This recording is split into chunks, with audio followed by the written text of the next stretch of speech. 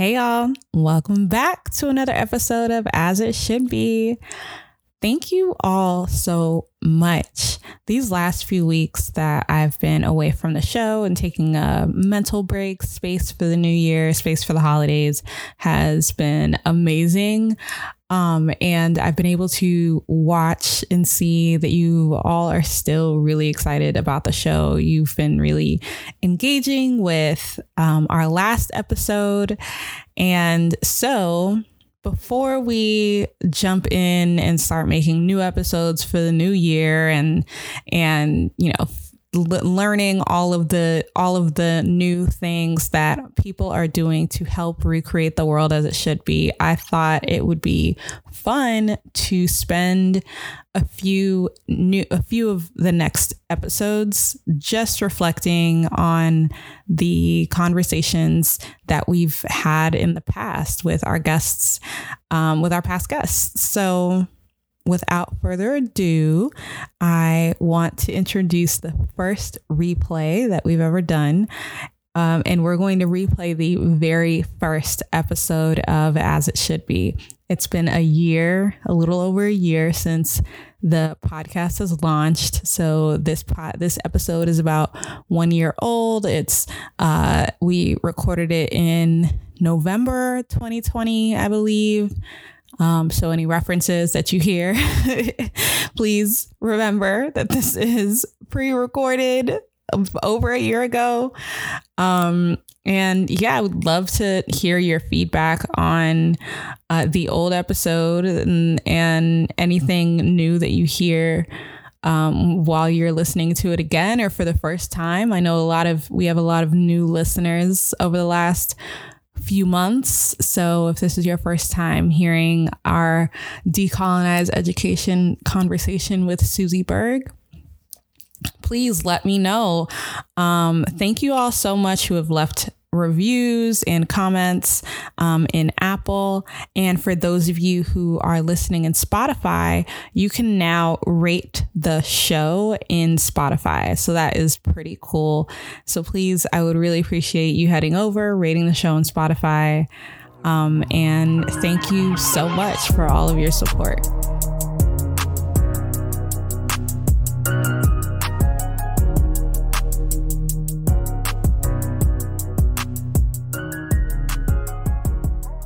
Teacher means something completely different to a person who is separated from their home, separated from their language, tried to have all traces of their indigeneity removed from them. A school is a very frightening place. This is the As It Should Be podcast, and I'm your host, Tamara Jones. Join me as I speak to the people remaking the world as it should be. We discuss the role of inclusion, equity, and belonging in facing the challenges shaping our society today.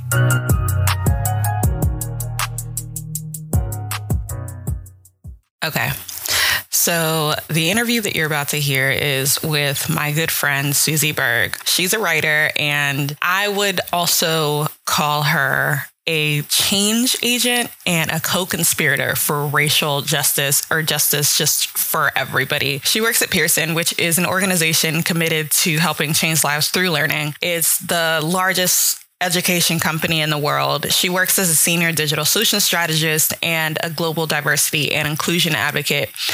If I had to tell you anything about Susie, it's that she's made it her business to create a culture of curiosity and questioning from the inside out of this company and just everywhere that she goes. She uses the system for good, and she uses it for change to build one where belonging is at the center of how we learn. If I say you're going to learn anything from this interview, it's going to be how to push your industry towards more inclusivity. You're going to love this conversation with Susie. Welcome to As It Should Be, Susie. Thank you for joining me. Thank you for having me. And thank you for writing a perfect intro that I am now going to use on my LinkedIn page. You're welcome. I really loved reading your LinkedIn page as it is right now. That's where I got some of this stuff. Yeah, and then you kind of upped the game. So I very, very awesome. So speaking of your intro, I feel like it was a lot for people. Can you describe in your own words what it is that you do and what about your work you believe is helping to remake the world as it should be? So I think of my work as a digital solution strategist as helping our subject area teams think about digital first instead of print first. And that involves a lot of challenging assumptions. It involves a lot of change management. It deals with uncertainty but we always did it this way. Can't we just do this for digital the way we used to do for print? And there's a lot of listening and trying to get at what makes them want to do something the way we always have done, even though things are changing. So I really try to ask those questions and I try to listen to what is getting in their way of change. And so you asked me, what about my work do I think is helping to remake the world as it should be? So super interesting question, because I think the world as it should be a place where education is actually equitable. And I don't think that's happening right now. And so working for a learning company, I feel very responsible to look at not just the materials we produce, but who produces them, who are our writers, who are our reviewers, who are the people that share our work in the world. And how do we produce them? Is even the system that we use to produce them creating inequity? Maybe it's not, but not questioning it won't help us break that down and figure out what's a better way we could do this? What's a different way we could do this? I think that teaching people these new processes encourages them to challenge everything they do.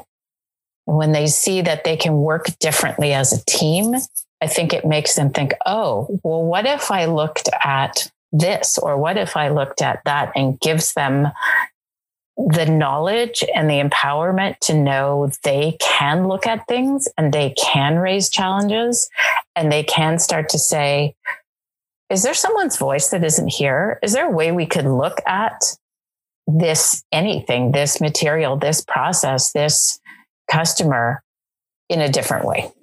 Yeah. So you talked a lot about the learning materials that you're making. So are you making, and I feel like people can hear it in your voice, but you're in Canada. So are you making material for the K12? So like young learners, or is it for higher education?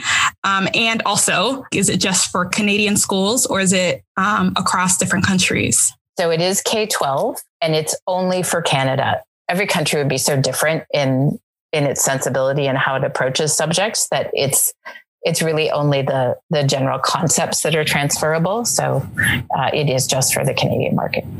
Absolutely. That makes total sense. So I would love to kind of know how you got here. Can you talk a little bit about your life journey in the sense of how did it shape your path to education and writing and the work that you're doing now? I started out I started out as a literary agent. I was a very bad literary agent. But I worked with a woman. I was an associate to a woman who was in charge of all the children's authors.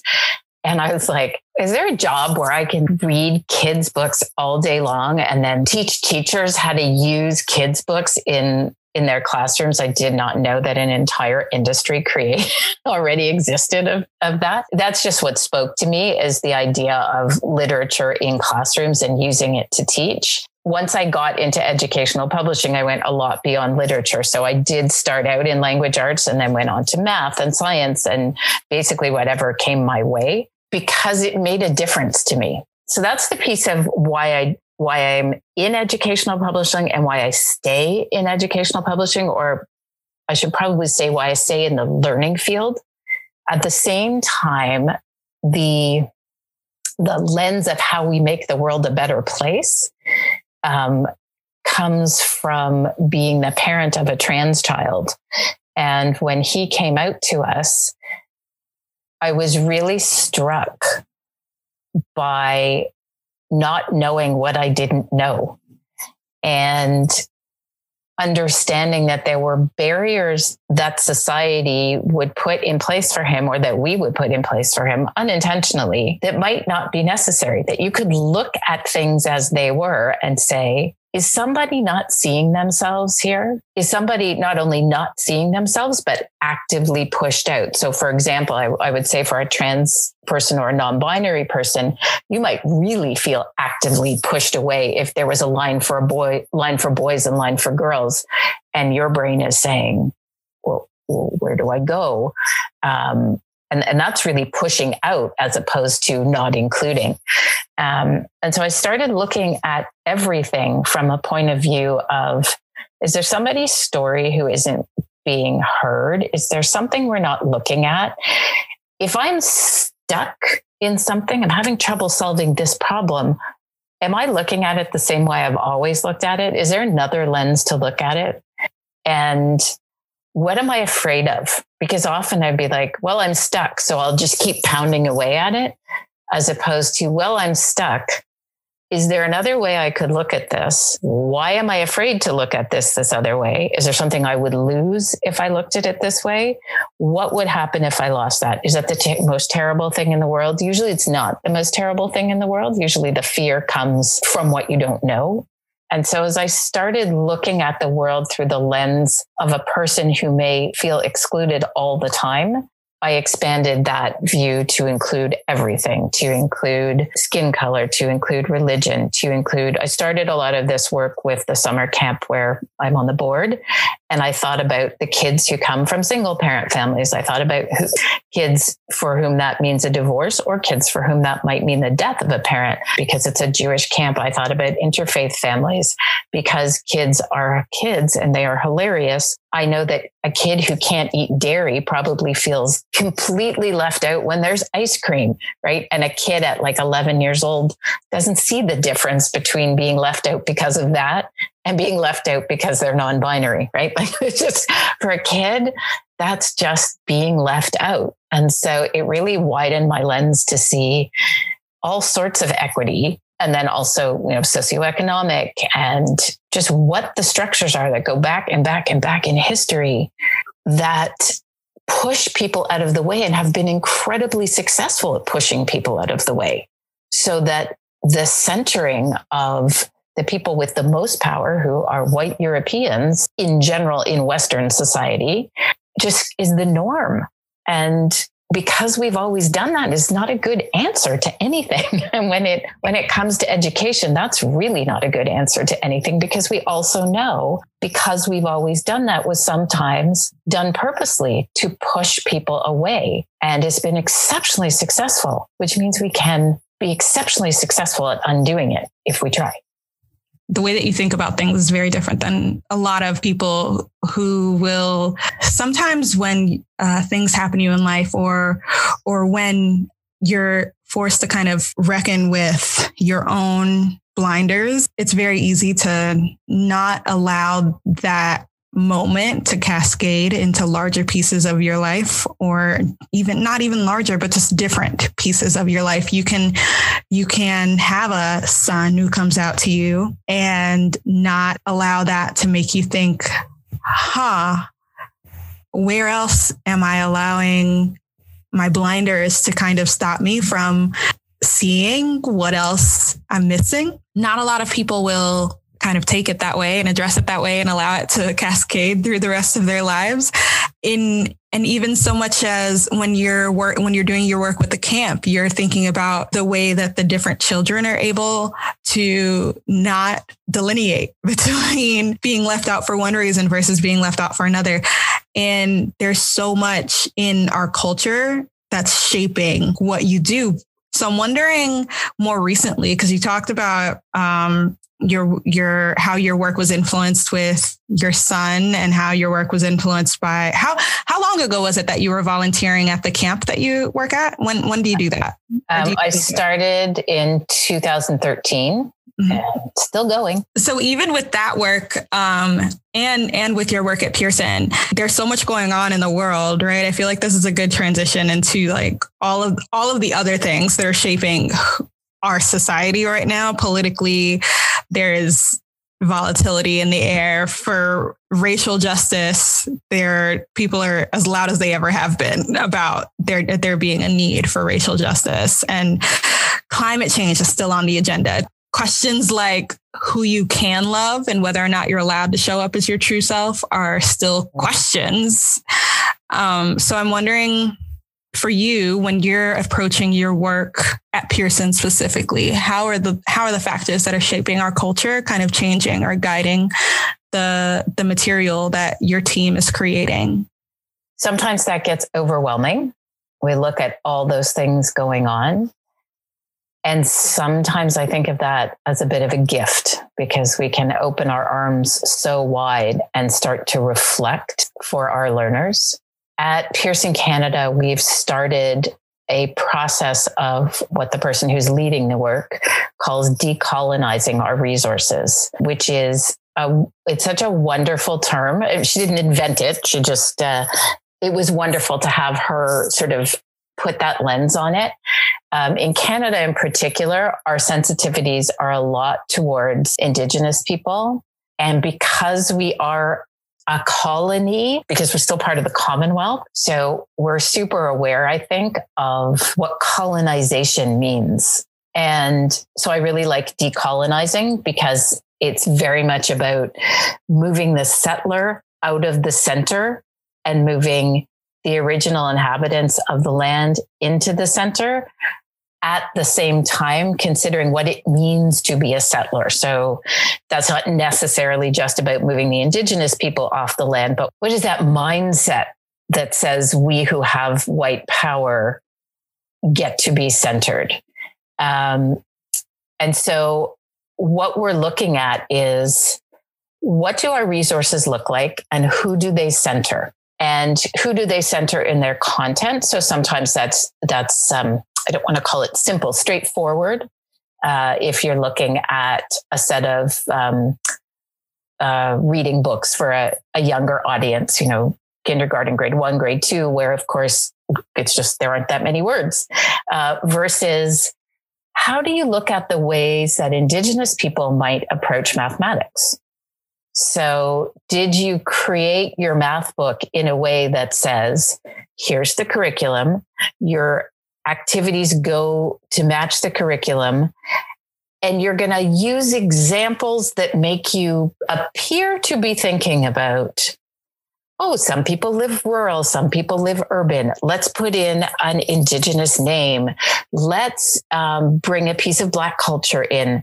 That isn't the same as how you approach the teaching of mathematics, for example, from the point of view of a culture in Canada where the residential school system is how Indigenous people as a whole, I mean, I'm making a big blanket statement, but how Indigenous people as a whole see education. So one thing we know is that in our Indigenous, in various Indigenous communities and in band councils and band schools, the residential school system is still so recent that grandparents and sometimes parents do not want to come into school for what we would call parents' night, which we think of as completely normal. Let's come in and meet the teachers. Well, a teacher means something completely different to a person who is separated from their home, separated from their language, tried to have all traces of their indigeneity removed from them. A school is a very frightening place. And so there's these amazing groups doing work with Indigenous schools where they start to understand, okay, you don't have parents' night. You spend a cycle of approximately 3 to 5 years understanding how the community views school and understanding how they can help you change their view and how you can help them change their view. And then you can invite them into your school. But doing things quickly and doing things from a European, okay, we come in and this is the way we do it. And that's an entire system that doesn't work. When you look at socioeconomic issues, which could have to do with an imbalance of power between Black people and white people, or it could have to do with immigration, which is not all from countries where people are of color, could have to do with when you immigrate to Canada, very often if you move into an urban area, you may find you live in a place of higher density, harder to find jobs if English isn't your first language. All of these things play into what we expect our materials do when they go into the home. And it's not just, okay, here's your book, take it home and someone will read it to you. Do I know if someone in that home speaks English? I know we're not all in school right now, but do I know if someone in the home speaks English? Do I know if a parent has 3 jobs? Do I know if this child is responsible for looking after a younger sibling or making dinner? And that's not just about, that's socioeconomic, that goes across race. That's much more about thinking about people who live in poverty, and children who live in poverty, or people who don't even live in poverty, but require 3 jobs in order to make a living wage, right? So all of these systems connect to one another. And so the idea now that we are hoping to do is to take a look at our materials and look at what kind of content do they have? In K12, we've been lucky. We have always considered who's showing up in these books. So there is ethnic diversity. There's diversity of ability. There's diversity in rural and urban. There's diversity of gender and role models. By role models, I mean who's doing the roles. They're men cooking and are there women firefighters? And yes, that's in K12. That's always been an issue. Always been it's not an issue. Always been something we look at. And I've been doing this for 30 years, so it is not new from that point of view. What is new, I think, is where have we missed who we are centering? So everyone is quite represented, I think, both visually and in the content, in the stories we tell, and how things are framed. But what's not represented is the how of how we get there. The assumption that you walk in a classroom and everybody's going to understand. Here's one they have a book on jelly beans. Well, we have a lot of immigrant kids and they don't know what jelly beans are. That is not a piece of their background. What we forget is who is the expert in who these kids are. The kids are the experts in who they are. And your classroom experience can be much, much richer if you're considering, what do you know about you? Let's start with what you know about you. You teach me about you, and then I can use the materials to teach you about math or history or social studies or whatever it is. Because otherwise you're making a bunch of assumptions before you get to any of the learning, and you may create problems. There may be barriers to that learning simply because that you made an assumption as a teacher and that kid already lost you. It was so interesting when you were talking about how you guys are looking at how, when it comes to race and math, even like how white power is at the center of the way that we teach. That reminded me of a conversation that my husband and I had, because we were talking about, potentially having kids in our future, and the way that we were taught in schools about history.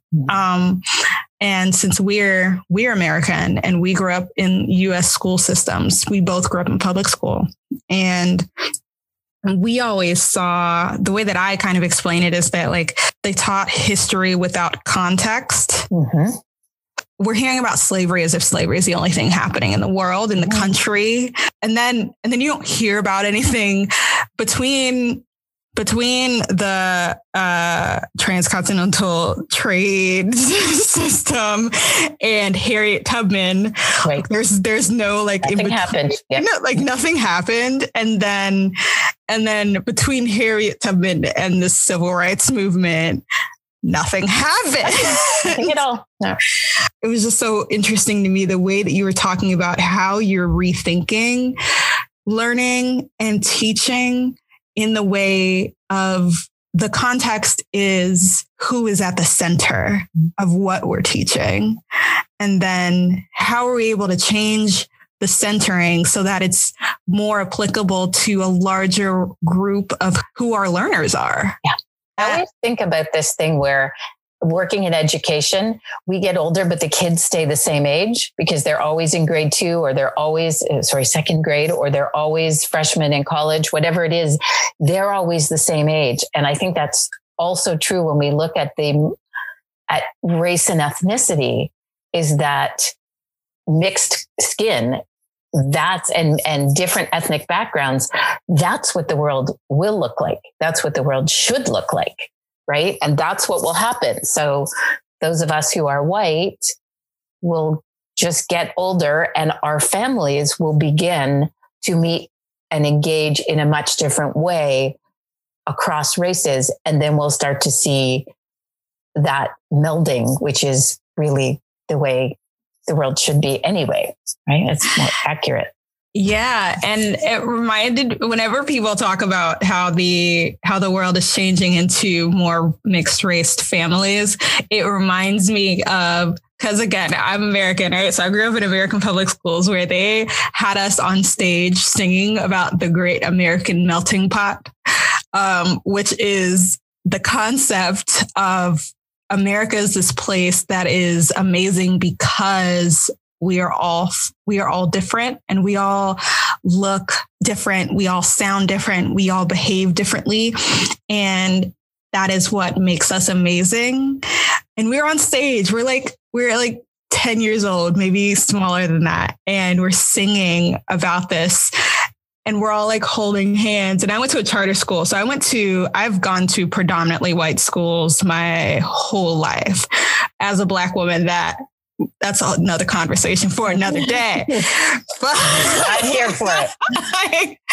But like now now that I'm older and I'm like at a point where I'm thinking about having kids of my own, that concept, the fact that I haven't heard about that concept in at least a decade for me, like I haven't heard about the concept of the great American melting pot in 10 years. And it's so prevalent to me right now that it's something missing. And it's something that we held up so high as kids that I feel like we don't as much now, which is disheartening. But I want our kids to be able to think that way as well. Like I want them to understand that our differences are what make us amazing. The benefits of difference, as opposed to, I think there's also the ignoring of difference. I don't see color. It's like, well, then you can't have any empathy for someone else because you presume that everything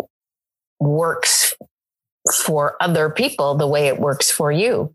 And that's true of anything, color, height. It doesn't really matter. If you assume your experience is the only experience, if you don't understand the benefit of understanding different experiences, that's not helping. Right? It's not the goal. Ignoring that we are different is not the goal. I've seen where even as a Black woman, if I ignore my differences between the people that I have to serve in the work that I do in my own experience, then there are a lot of people who aren't going to be able to experience whatever it is to its fullest capacity for them, to its fullest benefit for them. That's the gift you bring to them, and they're not getting it. Yeah.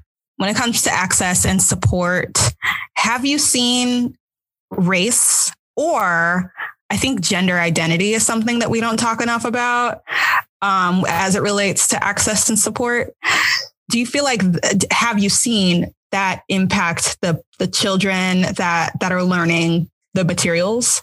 That's interesting. Because I work in development, I'm not customer facing in the way that I am in the classrooms and see the customers. So it's harder to tell. What about in the camps that you work in? Yeah, that's what I was going to say. In that situation, one of the first things we noticed, we did a gender audit, a gendered spaces audit. We walked through camp and we went to every space on camp and either asked the staff members who worked there or kind of looked at, is something here? Is there something that becomes gendered that doesn't need to? And one of the interesting ones was the infirmary, where they did, in fact, have 2 lineups for boys and girls. And we asked the nurses This is her like daily medication. We asked the nurses, we said, so we noticed you have a lineup for boys and a lineup for girls. Why is that? And we didn't even have to say anything. They went, because there's 2 nurses, so we needed to divide them in 2, but that doesn't make any sense. There are other ways we could divide them in 2. Why didn't we do it by their last names? Why didn't we do it by their birth dates? And it was hilarious because the second we asked them the question, they noticed the difference. But because no one had ever asked the question, was like, whatever, there's 2 of us. We need to divide them in 2 so everybody can get their meds. End of story, right? So that access, if you were a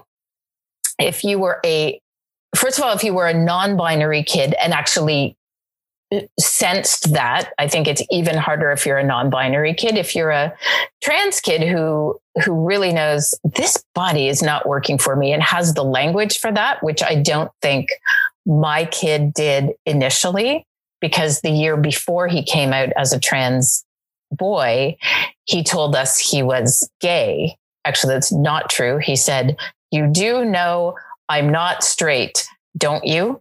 Which was a very complicated question. Oh, let me just parse that for a minute.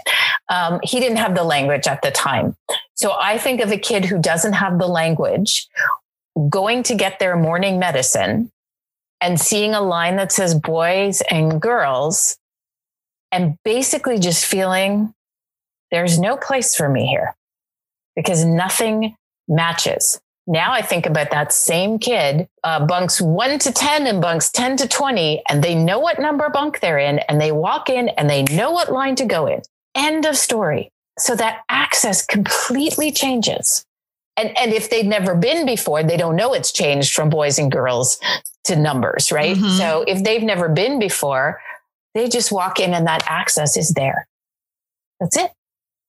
So I think that the more that we can think about what might be a barrier to someone else, not a barrier to us. And if I'm a 50-year-old person writing a book for a 7-year-old, I can't think like a 50-year-old. I have to think like a 7-year-old. What's the barrier that I'm putting up? So I think the more that we can consider those barriers, you bring them down, and that allows for the access. The other thing that's happening in Canada is, and maybe elsewhere, I just don't know, is called culturally responsive and culturally relevant pedagogy. So that's what I was talking about before, where you ask the kids what they are experts in and you work from that expertise, and your examples are around that. And that's about removing the barriers. So one of the things we're doing first is doing a research project across the country, asking the various, here we call them ministries of education, what their plans are for culturally relevant and culturally responsive pedagogy, so that we are not making up what we think the materials should be, but so they're aligned with what the ministries are already doing. Who are their learners? Who lives in their province? Do they have a high number of immigrants? Do they have a high number of Indigenous people? Do they have a high number of second language learners? English as a second language learner. And that way, you know what you're responding to, and you're able to create your materials or revise your materials so that they match what's good for the province. So you're modeling that same thing. You're talking to the learner and saying, what do you need? How can we provide that so it matches, instead of saying, here, this is good for you. So how has the work that you're doing impacted your own sense of belonging or your definition of belonging? I'm so focused on the learners that I serve, or on the camp community that I serve, which isn't always just the campers. That can be our teen staff, that can be our faculty, that can be our community members. I think about the camp community as a whole. Oh my gosh, I never think about this for me. Okay, just a minute. So certainly I'm really aware of barriers now. And so I'm aware of them all the time. I'm interestingly more aware of the things I do as a woman that I didn't know everybody didn't do, like being afraid to walk alone at night. It's night, it's dark, you're alone, I'm afraid. I thought that was normal. And when I say it to guys, I'm like, you're going to go by yourself? You're going to walk home by yourself? And they just look at me like, why not? I'm like, men aren't afraid of this? Did not know. I totally feel that. Oh my gosh. Didn't know. And I said 50, but I'm actually 54. That's a long time to go without knowing that. So I think, so for my definition of belonging, it's really about that open arms, that expertise in yourself, that removing barriers. But for my experience of belonging, it's awareness of how I move through the world as a woman. It's an awareness of how I move through the world as a white person and where I'm centering myself and where I'm not. I talk a lot and I'm really trying to listen, in particular when there are women of color in the room with me or people of color in the space with me. I want to hear stories that I'm not hearing. I want to be an ally. I can't say if I'm a better ally because I don't get to call myself an ally. I want to be an ally. And I want, because I'm good at challenging assumptions, I want to challenge my own assumptions. That doesn't scare me. I don't think I have anything to lose by learning from someone else. I don't think there's power I have that I'm going to give up. I do recognize there's power I have as a white person that I very much want to know how to share with someone else.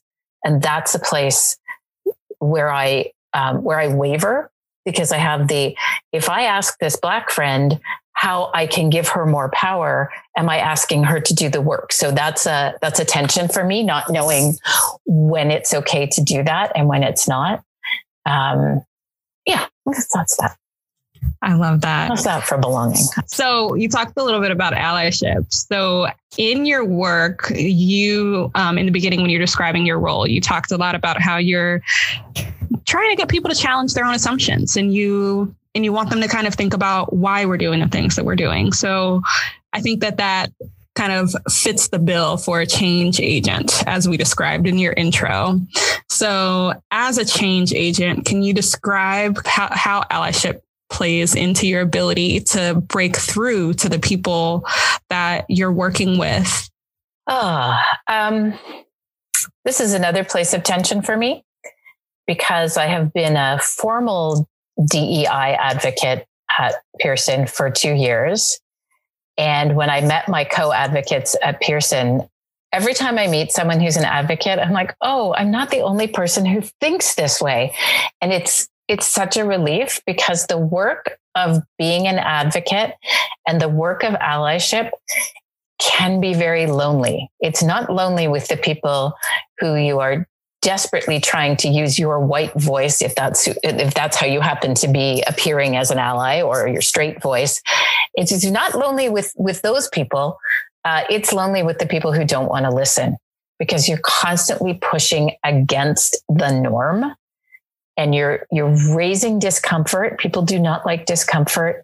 You're pointing out uncertainty. People don't like uncertainty.